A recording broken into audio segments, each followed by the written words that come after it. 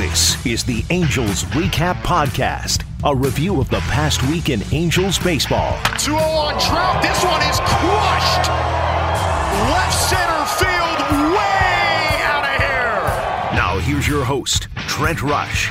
Hey, what's going on? Welcome to the Angels Recap Podcast. My name is Trent Rush. Excited to be with you today. Look, I know it's been a while since we've had a chance to do this podcast, and we have a ton that we want to share with you here about what's going on with the Angels. So much to talk about. I want to talk about some of the Angels' new additions from the trade deadline. I'm going to chat with Kyle Glaser from Baseball America. He's going to fill us in on the Baseball America, the national perspective of what the Angels have done over the last 6 weeks or so in terms of acquiring talent, what they have done to build up the farm system and just the pieces that they have brought in both in the draft and the deadlines. We're going to have that for you coming up in a bit. Boy, I tell you, the Rocket City Trash Pandas in AA have been fun to watch this year. Josh Carey and I, he's the play-by-play voice of the Rocket City Trash Pandas, had a conversation a little over a week ago. We're going to share that with you coming up here on the podcast. Some really good insight about what is going on in AA in Rocket City, how this team has played this year. Nobody is closer to it than Josh Carey. He's going to have some great insight for us there. There was a cool event at the Big A with the Science of Baseball earlier this week. We're going to share that with you as well. So we have a ton to cover here on the podcast today, but where we begin is with who else but Shohei Ohtani. Now, we're recording this after Wednesday's game when Shohei Ohtani just went 4 for 5 with a triple, a homer. Ohtani ends up going 8 for 13 in the series. And going into Friday's game in Detroit, if you look at the last 17 for Shohei Ohtani, he's batting .344 in that stretch. He's got 3 triples, 6 home runs. He's driven in 10. It's been really cool to see what Shohei Ohtani has done in that stretch. And for Ohtani, to me, the MVP conversation, quite frankly, isn't even close. And I know Aaron Judge has hit a lot of home runs. I know he's got 46 homers on the year. But I do think if you look at those last 17 games, it is not insignificant what Ohtani has done. Now, there are going to be some voters that no matter what are going to look at one stat and one stat only, and that's wins above replacement. And if you would have asked me 2 weeks ago, I would have said, well, those voters are definitely going to vote for Aaron Judge because Ohtani had a lot of ground to make up. He was basically a game and a half behind Aaron Judge. Well, Ohtani has closed that gap rather significantly. Now, if you go on Baseball Reference, Aaron Judge's WAR is 6.9 to Ohtani's 6.4. So Ohtani is coming in hot right now in the WAR statistic, and it's because he's putting up great offensive numbers. We've seen the great pitching all year long. That number is staying consistent. But you look at the offensive numbers Ohtani is putting up in those 17 games. Ohtani has raised his batting average from 251 to 265. His OPS has gone from 832 to 875, and he continues at this trend. He might end up passing a lot of guys as far as the offensive categories are concerned, because you're talking about a player in Shohei Ohtani that probably on his own as just a hitter is going to be a top 5 finalist for MVP in the American League. Somebody that's top 10 in home runs, he's top 3 in triples, and you just kind of go across the board, and the numbers that Shohei Ohtani has put up in the American League are absolutely sensational. And then you factor in the pitching side, where Ohtani as a pitcher only would probably be a top 3 finisher for Cy Young. And just looking at the numbers, and it's especially going to be important that he qualifies. If Ohtani ends up getting to 162 innings, that's the number you got to get to qualify. And that basically means he has to go 6 innings the rest of his remaining starts, or average 6 innings the rest of his remaining starts. Totally doable for Shohei Ohtani. If Ohtani's able to do that, you're talking about a guy that, again, is going to be a top 3 finisher in Cy Young voting.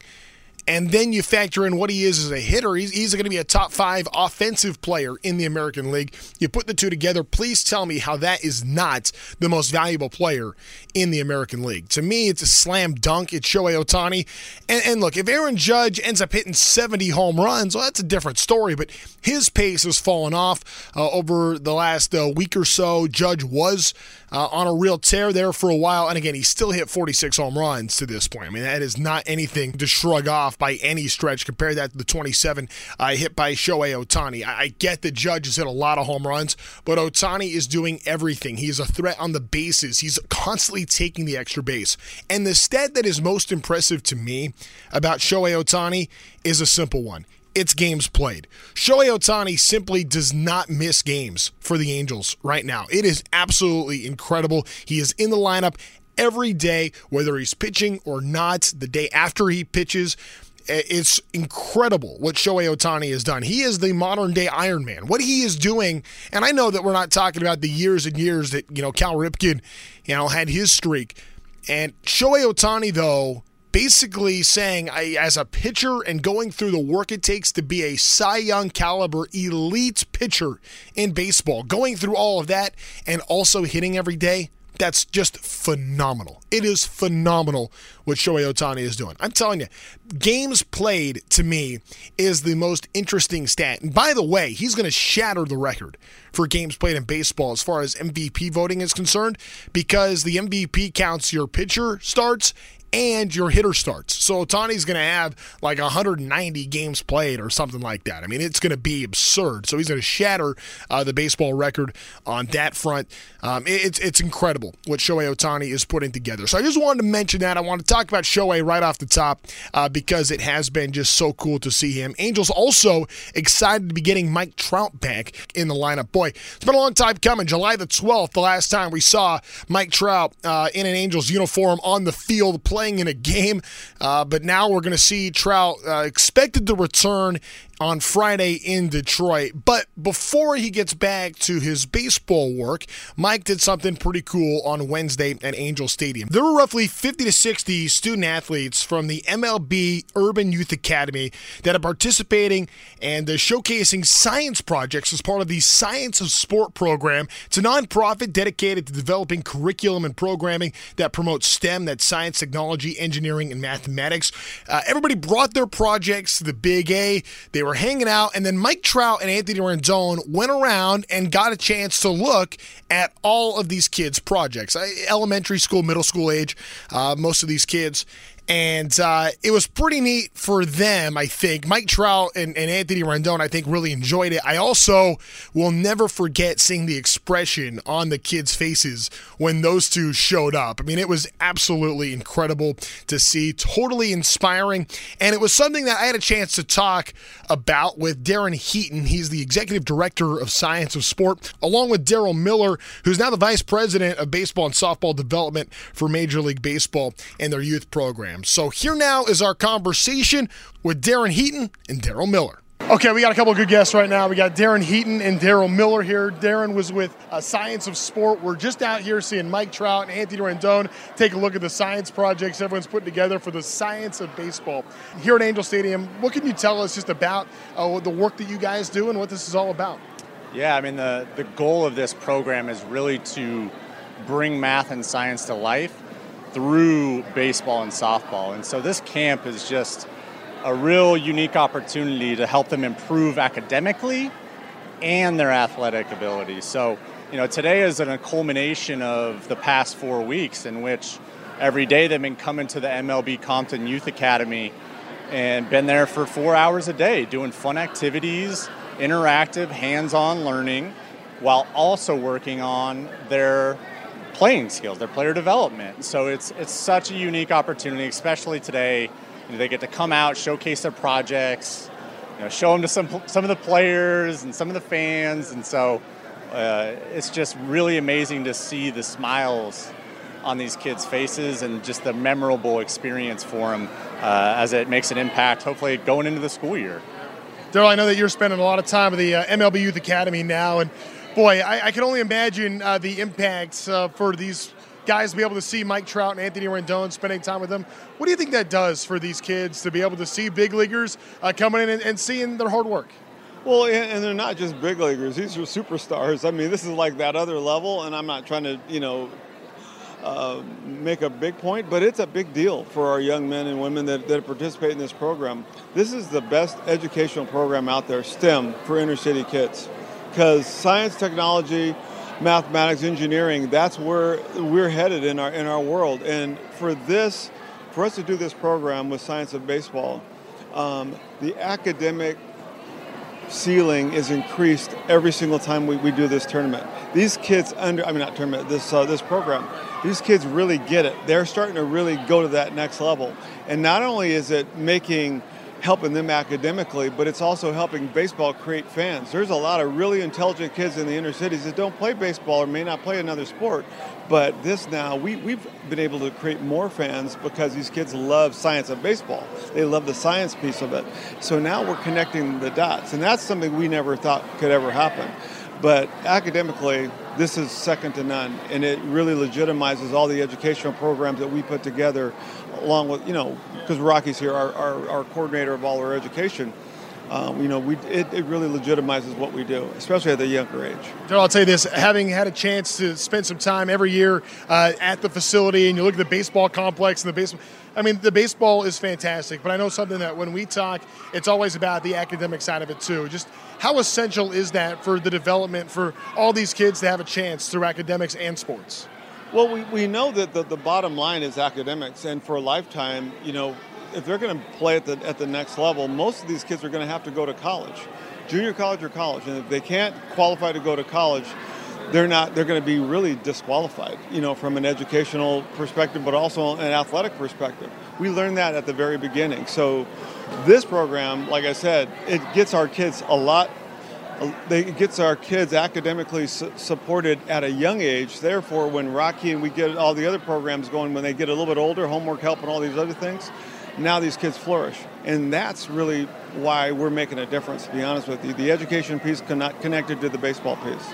Darren Kitt, what can you tell us about what we were seeing out there today? I saw Mike Trout and Anthony Rendon walking around. The kids were explaining their projects to them. What was this all about today?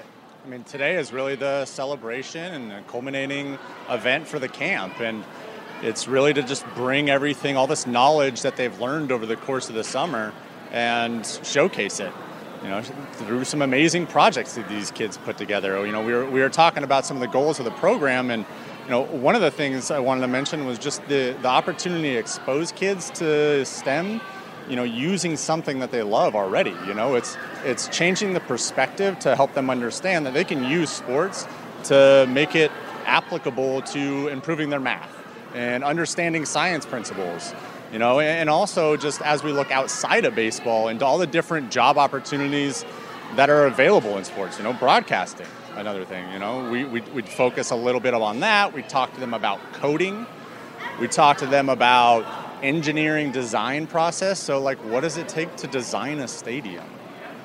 So understanding that there are so many different opportunities outside of playing the game and that they can still pursue in STEM and in sports is really the goal here, is how do we use it to our advantage to help them understand it better using something that they love. Well, guys, I got to tell you, I think this is awesome out here. This one of my favorite days of the entire baseball season, seeing you out here and seeing the reaction when those guys pulled up, the reaction on their faces, that's as good as it gets. Thank you guys so much. Life-changing. Thank you so much for having us here. Appreciate it, brother. That's so great. Hey, thank you for those guys for the time, Darren Heaton and Daryl Miller.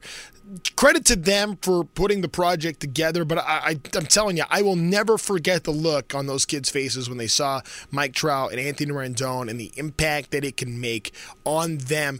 And I think that Trout and Rendon were impacted by it as well. And look, hey, we all know this season has been nowhere close to what we thought it was going to be, what the expectation was for this team.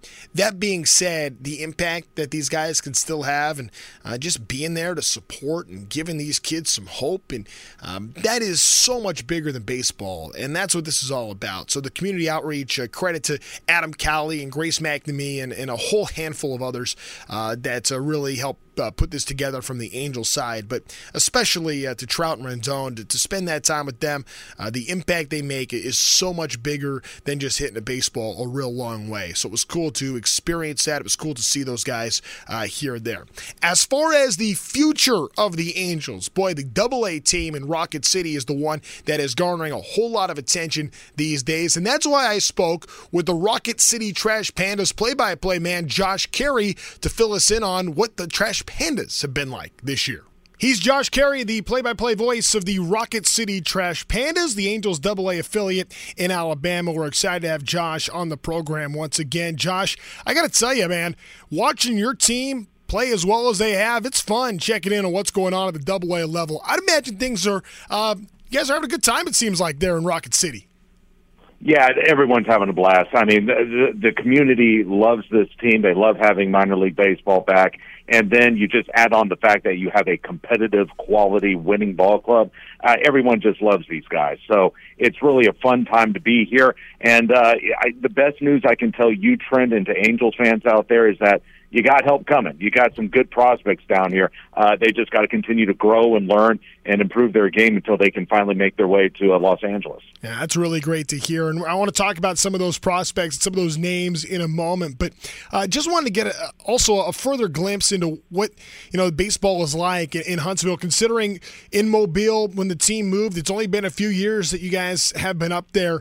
What are maybe some of the differences you've seen just in the way the community has embraced the Trash Pandas?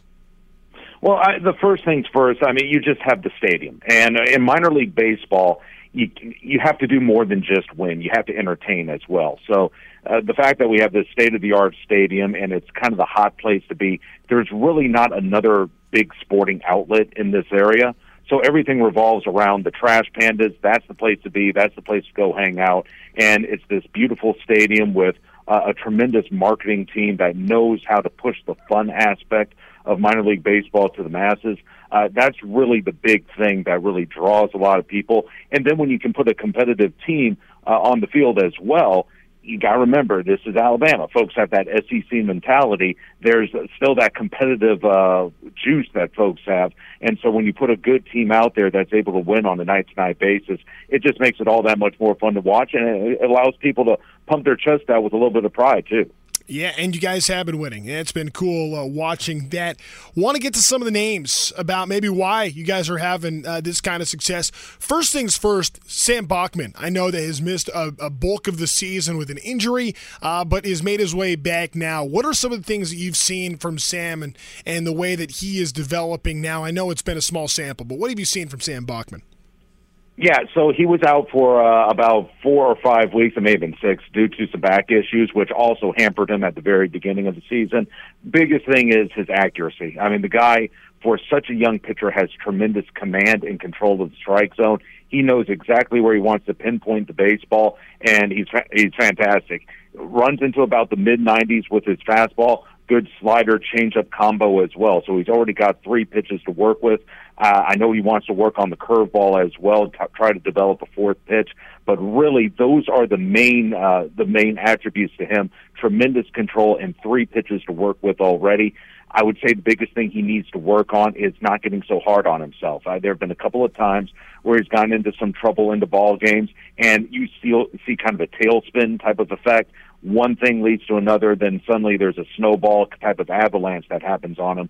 As long as he can just keep within himself and do and control what he can control, he's going to be a very good pitcher.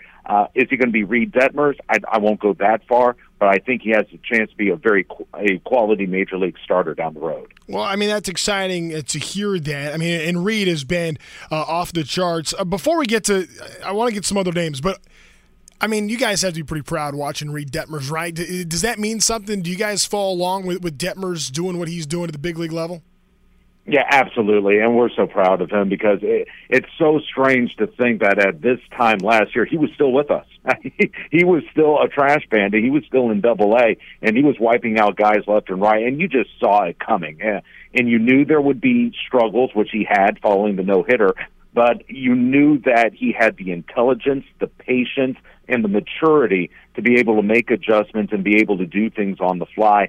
And so far, he humbled himself going back to AAA, coming back up to the majors. So far, he's looked very good. He's one of these guys who you just looked at and said, this guy's got major league quality all over him. And, we are so proud that the guy who threw the first pitch in our stadium's history threw a no-hitter and is now in the majors really trying to make a name for himself with a great organization. And that immaculate inning his last time out was crazy. And you called one of those, right, when he was at you guys? Yeah, he did one back last June against Biloxi. I think Biloxi not quite as good as the team he faced last week, but still to do that and then to follow it up with a no-hitter and then another immaculate inning at the major league level, the guy is for real. Now it's just a matter of, again, and I say this a lot of times when it comes to young ball players, just being consistent and doing it week in, week out, start after start. As long as he stays on this path, he's going to take some lumps, but just stays on the path as he is right now, he's going to be pretty darn good. So Angels fans have a lot to look forward to with him. As far as some of the pitchers in Double-A now, I know we know the names like Sam Bachman we just talked about, Kai Bush. Who are some of the guys that you're seeing right now that are like, you know what, this guy's got a real chance? Yeah, so Kai is another one. Right now, the biggest thing about Kai is that at this time last year, he was just drafted. So still a lot of growth, a lot of maturity to do. He was in the Major League Futures game, I think 2 weeks ago now, and pitched very well there. One bugaboo to him is that he's struggling to get left-handers out, and he's a left-handed pitcher. So that's a side of the ball that he really needs to take control of. But good fastball-slider combo, another change-up type artist, but right now it's primarily that fastball and slider and big, tall guy. I mean, great body, great build to be a pitcher. He's the type of guy who can go 7 and 8 innings and a great competitor. I always say he looks like Ned Flanders from The Simpsons, but when he's on the mound, he is fierce and he goes right after guys. As long as he keeps the same attitude, great guy to be around, he's going to be very good as well. I know like Colton Ingram's put up some pretty good numbers with you guys. Eric Torres out of the bullpen seems like he's put up some pretty good numbers. Any of those guys jumping out? So for Torres and Ingram, those are both closers who, they each come from some unique backgrounds. Colton was a 37th round draft choice by the Detroit Tigers, got released during the pandemic. Angels signed him, and this guy came out of nowhere. And you look at his numbers when he was at high A, they didn't wow you. But again, fastball, slider, very consistent and very confident in his approach. He has a great closer's mentality, very quiet to himself. I've always heard that when it comes to closers, it's about what's in the heart. And the guy has a big, big heart. And he goes out there trying to finish ball games. He doesn't care what round he was drafted in. He feels he's better than anyone else out on that field, and he shows it. Eric Torres, left-hander, has a bit of a sidearm delivery. He's interesting because when he was at Kansas State, he was a middle reliever. This guy didn't have closer on him. And suddenly they put him in there. They drafted him last year. They put him into some late-inning situations, and they said, my goodness, this guy has some great wipeout stuff. Curveball, changeup type pitcher. Has his fastball, but his will sit in the low 90s or so. But really, he's more of a slider pitcher prototypically. I really like what he has to offer as well. I don't know if those guys will be everyday closers moving forward when they get to the big league level, but at least they're going to be setup men down the line. Well, as the Angels try to put together a bullpen moving forward, I think it's important to look at names like that are already in the system. Okay, we all know that Nick Saban is the biggest star in Alabama. Sonny DiChiara has got to be right there, though. The impact he's making for this Angels organization with you guys. As I'm looking at the numbers now, already a 963 OPS. I mean, he's putting up ridiculous numbers as the SEC Player of the Year this past season, Co-Player of the Year. The Angels' 5th-round draft pick is a big boy that seems to be making a lot of noise there in Rocket City. What can you tell us about Sonny D? Okay, so here's the deal. They list him at 263. You better add about another 20 pounds onto that. He's a big biscuit-eating boy. I mean, I will say this. He's played in 3 games, so it's a very small sample size. The first 2 games, he faced a very bad pitching staff in Chattanooga, which is the Reds affiliate. Got the job done. He hit a ball nearly over the center field wall where he just flicked his wrist and the ball just took off. That was impressive. Now, last night he played the Cubs affiliate, the Tennessee Smokies, struck out 4 times. And so the thing that I'm a little nervous about with him is that they've started him at a very high level. Double-A is not a level to trifle with. It's one of these deals where I can definitely see him coming here and struggling a little bit just because this is not the SEC. This is a big step up. So I'm going to be interested to see how quickly he adjusts to quality pitching and realizes that, hey, the stuff they were throwing in the SEC, I'm not going to be seeing that stuff here. I got to make adjustments. But I do see the potential. For a big fella, he's very nimble. He can definitely move around the bag. And at the plate, like I said, all he has to do is get into one just a little bit, and the ball is going to take off his bat. So I definitely see the potential. I'm still a little surprised he's at Double-A, but we'll just see what happens here in the next few weeks and see how he adjusts. When you look at some of the other Angel prospects that are at the Double-A level right now, I know Trey Cabbage is having a great year. Ryan Aguilar, we saw him in spring training. Aaron Whitehead, same thing. Jeremiah Jackson. When you look at that group of offensive players, who are maybe some of the guys that you feel like are starting to make some strides here that could potentially have a chance moving forward? Oh, boy, you would have loved Trey Cabbage. Unfortunately, he broke his arm during a game in early May. At the time, he was leading the league in average home runs and RBI. I really think he would have had a chance to make an impact at the major league level this year if he had stayed healthy. I would love to see the Angels give him another shot next year because he has a lot to offer. Aaron Whitefield broke his leg during a series at Birmingham, but you guys saw him at the major league level earlier this season. Didn't really get a great chance to showcase what he has to offer, but tremendous speed, tremendous leader in the locker room. Still, it's got to get a little more consistent. There were times where he would go into some prolonged slumps, even here at the Double-A level, but runs like a deer, smart ball player, tremendous outfielder. He's another guy who I can see getting an opportunity next year. Now, when you get into some of these other guys, Jeremiah Jackson, Jordan Adams, very young guys, very, very young and very raw. You see the potential. It's just not quite there yet. Right now, Jordan and Jeremiah both are in some pretty prolonged slumps. I think they're only hitting about 100 over the last 10 games or so. But when they're playing well, they can run. They are tremendous both in their defensive positions. Jeremiah, middle infielder, Jordan in the outfield.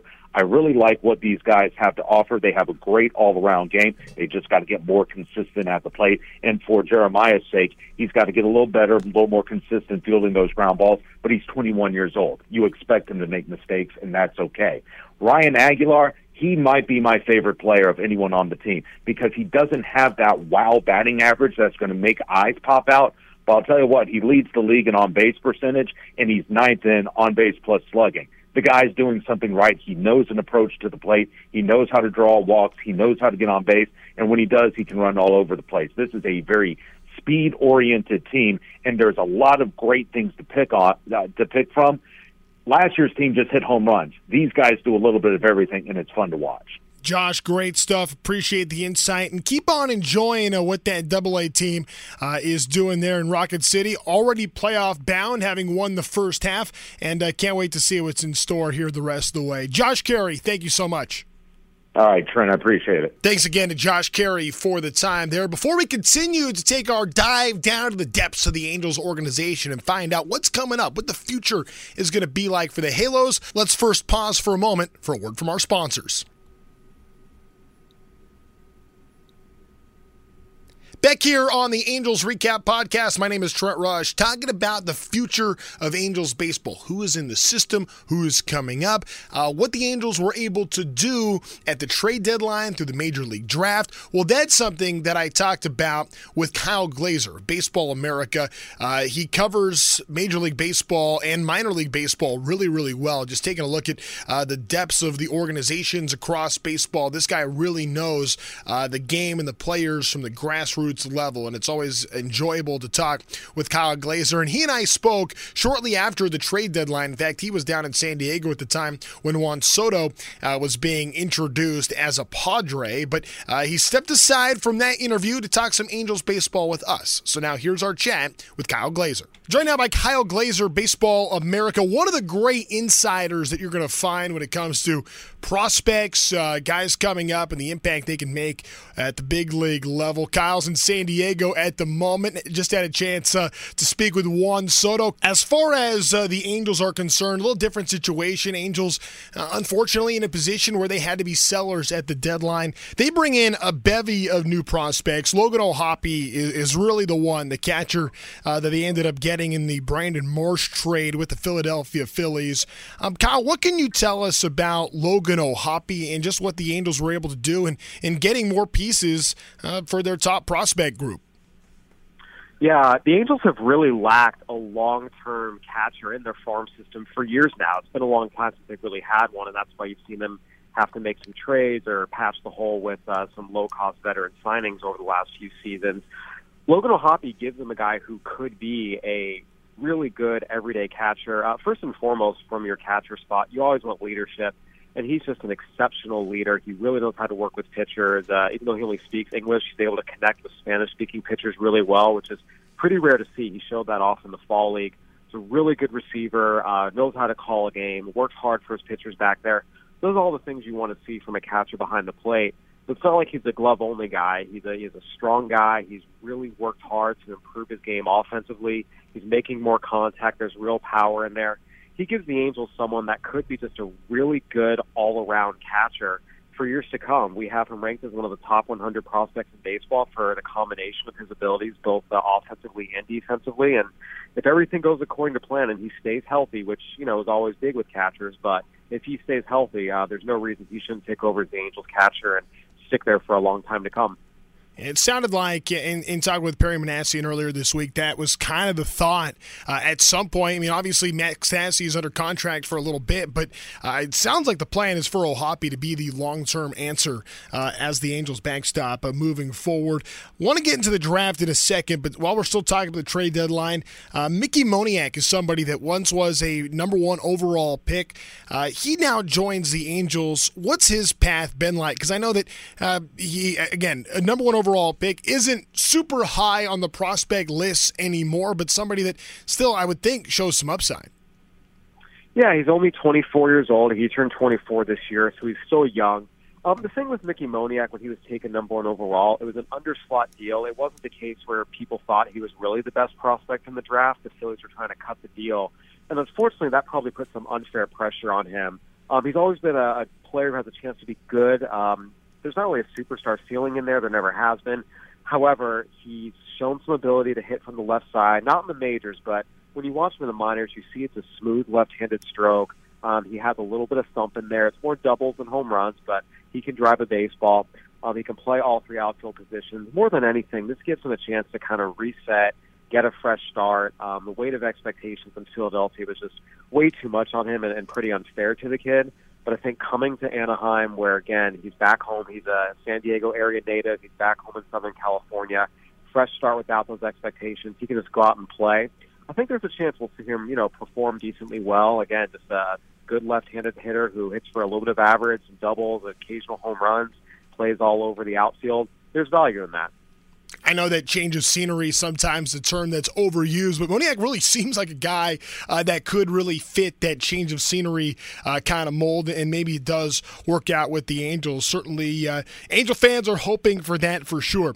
Let's talk draft for a second, Kyle. Last year, the Angels had a no-hitter. They took all pitchers, 20 for 20 in last year's draft. They still went pretty pitcher-heavy in this draft, but at the same time, went with Zach Nato, the shortstop, number 1 overall, college shortstop, not number 1 overall, in their first round, I should say, 13th overall. He is now one of the top prospects right away on a lot of the lists for the Angels. What do you know about Zach Neto, and what do you think of the Angels' pick there in the first round? Yeah, well, I talked about them not really having a long-term catcher, and that's what made O'Hoppe such a good pick. The long-term shortstop outlook wasn't great either. Jeremiah Jackson, there's real questions about the bat there. Kyron Parrish has really struggled.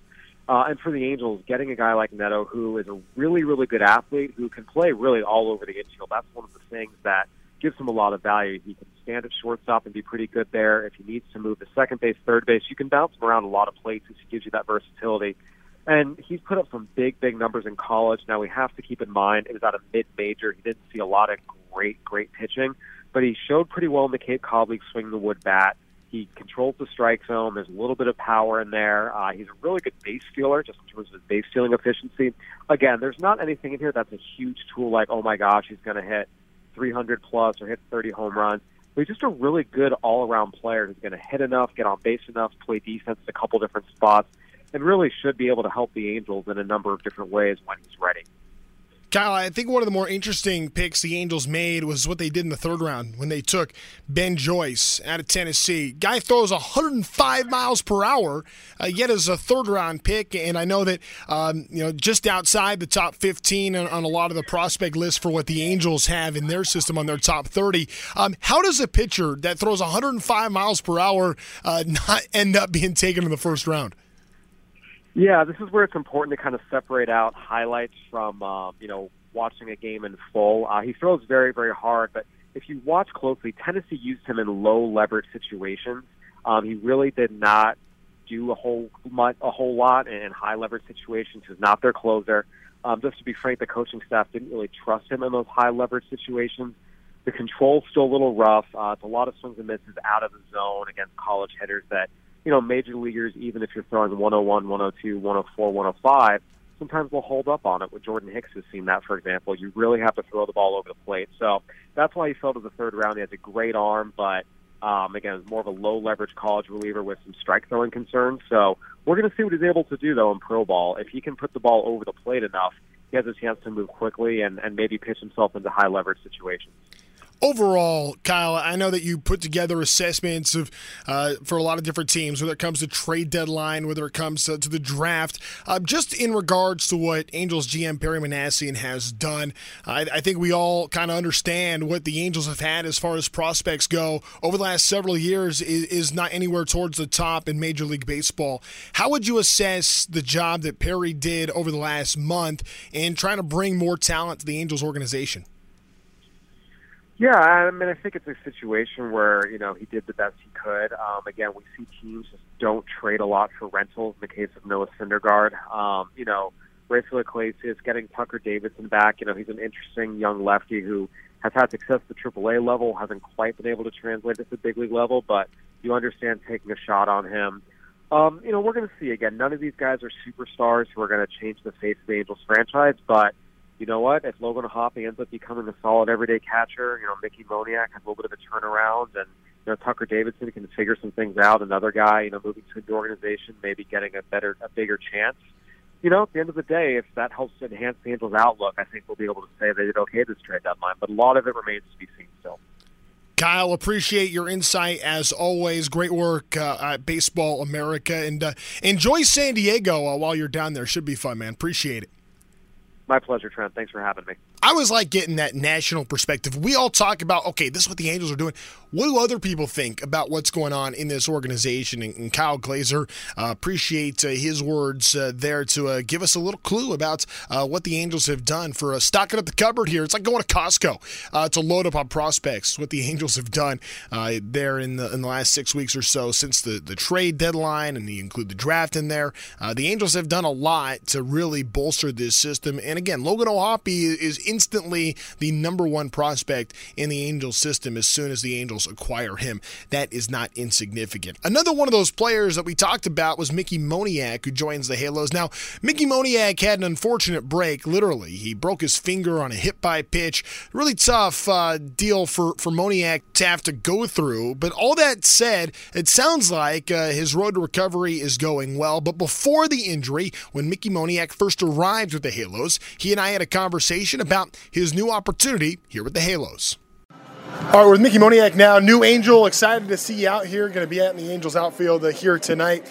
Man, just want to get some of your thoughts on being an Angel and being here, now being a part of this organization. Oh, I mean, I'm fired up. This is really close to home. I think about, I flew into San Diego today, went and grabbed my car, made a nice little 45-minute drive up here. So, just that aspect of it is exciting for me. And then also to, be a part of this organization, guys like Ohtani, Trout, Walshy, Rendon, guys that, I could definitely lean on as a young guy myself is something that I'm looking forward to, and, just an opportunity to go out and play. I think that's the biggest thing for me, be able to showcase what I can do, and I'm excited to get going.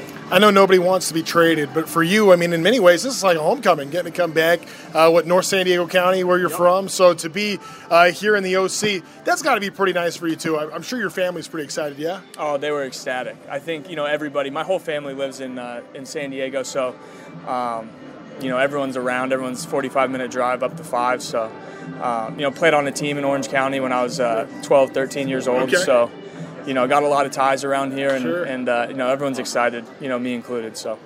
What should Angel fans know a little bit about your journey? I think that many people see initial stuff about you when you were drafted, and but since then, how's the rest of your path been to get to this point? Yeah, obviously coming up with Philly, made my debut in 20, so during that COVID year, kind of been up with a team that was always right on the cusp of making the playoffs, and there wasn't a lot of leeway for me to go out and play, and it was that's just what it was, and coming here, I feel like I have a good chance to go out there and just play and learn, be myself, and turn into the baseball player that I know I can be, and it's just it's a blessing, honestly, to be here and just have that opportunity to be able to go out and be me and just kind of. How valuable do you feel like that is? I mean, and to be able to do that at the major league level too, now here the next couple of months, trying to get your feet wet here in the bigs. No, 100%. And I think that, as a young player, for me it was every level. You go back and look at my splits from the minor leagues, and, almost every season I had, every first month was a little shaky, and then obviously took off from there and had some good seasons. And, for me it's a comfortability level. I think, the more time I get on the field playing, more consistent at-bats I have is only going to benefit me further and allow me to get comfortable at this level and be the baseball player I know I can be. Nev was talking a moment ago about remembering you in your days as a kid playing out in this area. Do you ever play with Tyler? Were you guys teammates at any point? Never teammates, but did play against him quite a bit in high school, and in the off season, we'll hit. I remember this past year during the lockout, we had a group of guys going down to a local high school facing live pitching, and it was me, him, and a few other San Diego guys, so that was cool. But yeah, the San Diego ties here are pretty crazy. I've talked to some people who, been around the area and have houses there and stuff like that. So it's just crazy coming back to the West Coast after being on the East Coast for the last 6-7 years, and it's exciting. Okay, last thing. You make the jump to go to the Phillies. What was like the biggest thing that you had to adjust in making that transition of being a West Coast guy and then going east, and obviously now excited to come back west, but what was maybe the toughest part about going east? Yeah, it's just, you're far away from family, being an 18-year-old kid going over there. I think, in that first full season you get a little homesick, and that was one adjustment that I had to make out there, and, I think that as I played and as I was over there more, I got more comfortable, and that as you get older, that just comes with, maturity, so, that and the humidity. I think those are the two biggest things that stick out to me, and it's good to be back. I don't think San Diego guys get to complain about weather like ever, just as good as it gets out here in SoCal. Hey, man, appreciate you spending some time with me here today, and looking forward to seeing you now as a part of this organization. Absolutely. Looking forward to being here, man. Appreciate it. Thanks. I'll tell you this, Mickey Moniak is a really easy guy to root for, so I'm looking forward to seeing him get back for the Angels, be a part of the Angels outfield moving forward. It's going to be interesting to see what that looks like moving forward. I know Magneuris Sierra has had some pretty clutch moments, some big hits this year. I've been intrigued by Sierra and maybe what his role could look like moving forward, maybe as a fourth outfielder, pinch runner, defensive replacement type moving forward. We'll have to see what that ends up looking like for the Angels. But Mickey Moniak is somebody that I think that with a change of scenery could end up having a pretty significant role for the Angels if he could become, the player that many people believed at one point he was going to be. I'd tell you this also, the Angels pitching has been outstanding. You go back to July the 24th and you go all the way to August 15th, 16th. The Angels have had in that stretch of close to a month the best starter ERA in the American League. I think that there are a lot of names to be excited about moving forward. I think Reed Detmers is at the very top of that list. We'll work on getting Reed on the podcast here before season's end. But Reed Detmers at the top, Patrick Sandoval, For Sandy, you hold him to a high bar because you know the stuff is so good. You just want to see him get over the hump and be able to go just a little deeper into games. And I think that Sandoval has a chance to be special. I think Reed Detmers really has a chance to be special. Suarez had shown some good new things with that second changeup that he's throwing these days. So all these young left-handers are interesting. Tucker Davidson is interesting. I know Touki Toussaint got roughed up in the third inning against Seattle just the other day, but before that, he had shown some moments that are intriguing about what this guy might be able to be. At one point, he was widely considered to be the best pitching prospect in baseball. You talk to people that went and watched Touki Toussaint as like a 16, 17, 18-year-old at these big showcase events. They talk about Touki Toussaint like he was some kind of god. Like you had to go watch this guy, stop what you're doing to go watch Touki pitch. If you can get Touki in a new situation and be able to pull some of that back out of him, and maybe he can be that in the future, boy, that'd be really exciting for the Angels moving forward. There are a lot of young pitchers in the organization that are under team control that are all going to be back next year that I think have a chance to be pretty good. Pitching has not been the issue for the Angels this season. That was something the Angels wanted to address in the offseason. They did, and it continues to get better. And now you got to find out what's going on with the bats, and it starts with getting guys healthy. And I'll be the first one to admit I think I underestimated the role of David Fletcher and the impact that Fletch has had on the Angels. Not only is he a very good bat when he is healthy and things are going right, but, I mean, he's a glue guy in every sense. In terms of the clubhouse, he's somebody that can hang with the biggest superstars in baseball or guys that just get called up and everything in between. David Fletcher has this unique ability to be able to connect with everybody, and he does it through like the most dry sense of humor ever. I really like David Fletcher. He's a good guy we love how David Fletcher plays the game of baseball. But I did not realize how much the Angels missed him. It's because he wasn't healthy for a long time. He wasn't putting up very good numbers. Now you know what Fletch can be when he is right, and it's the Fletcher that we have known and loved for a number of years now with the Angels. So getting that David Fletcher back, I think, is a big deal. Looking forward to seeing that continue here for the Halos. And boy, I know it sounds cliche. I know it sounds like a broken record. It's just about health for the Angels. And if you could have this lineup healthy with the young pitching that is developing, you can start to feel good about the future for the Angels, especially with what's going on in Double-A, especially the team that's playing right now in Tempe at the Angels complex out in Arizona is having great success as well. There is good young talent in this organization.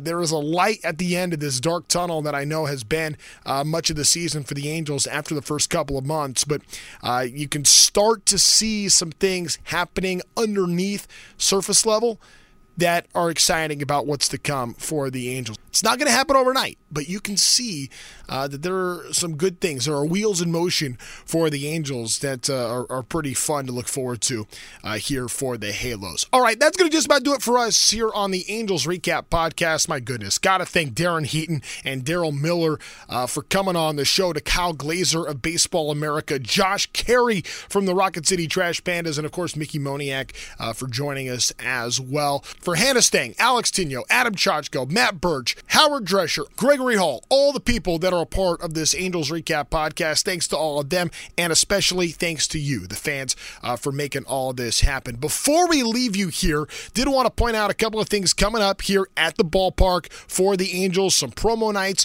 coming up because Labor Day weekend is going to be a good one here at Angel Stadium. September the 2nd, it's going to be Ducks Night at the Big A, and there's a giveaway to go with that, a Ducks hockey helmet beanie that's being presented by Bally Sports. And the next night, on Saturday, September the 3rd, not only do you get Saturday Night Fireworks, but it's also going to be a cowboy hat night that's presented by U Theory Turmeric. Get your cowboy hat when you get to the Big A. Then on Sunday, of course, kids run the bases, Family Sunday at the ballpark, but also a Rally Monkey giveaway presented by Orange County Healthcare Agency. Then the homestand after that, Friday, September the 16th, the Mike Trout City Connect bobblehead presented by OC Healthcare Agency and OC Navigator aviator.org. Pretty cool. Some of the upcoming items that are going to be available at the Big A. All giveaways are for the first 25,000 fans in attendance, and you can check that out. Again, for more information, go to angels.com/promotions. Lastly, thanks to Brewery X for hosting us for Angels Recap 6 times this season. We had a blast there. If you did not get a chance to get out to Brewery X this year, hopefully we get a chance to do it again in the future. Lots and lots of fun there. Love doing the show at Brewery X. They are awesome over there. It's a great place to go, hang out, enjoy, and just relax. Family-friendly atmosphere, great environment, and great beer, great food as well. So go check that out. And to everyone that was there, you know how much fun all of that was at Brewery X. Okay, I'm Trent Rush. This has been the Angels Recap Podcast.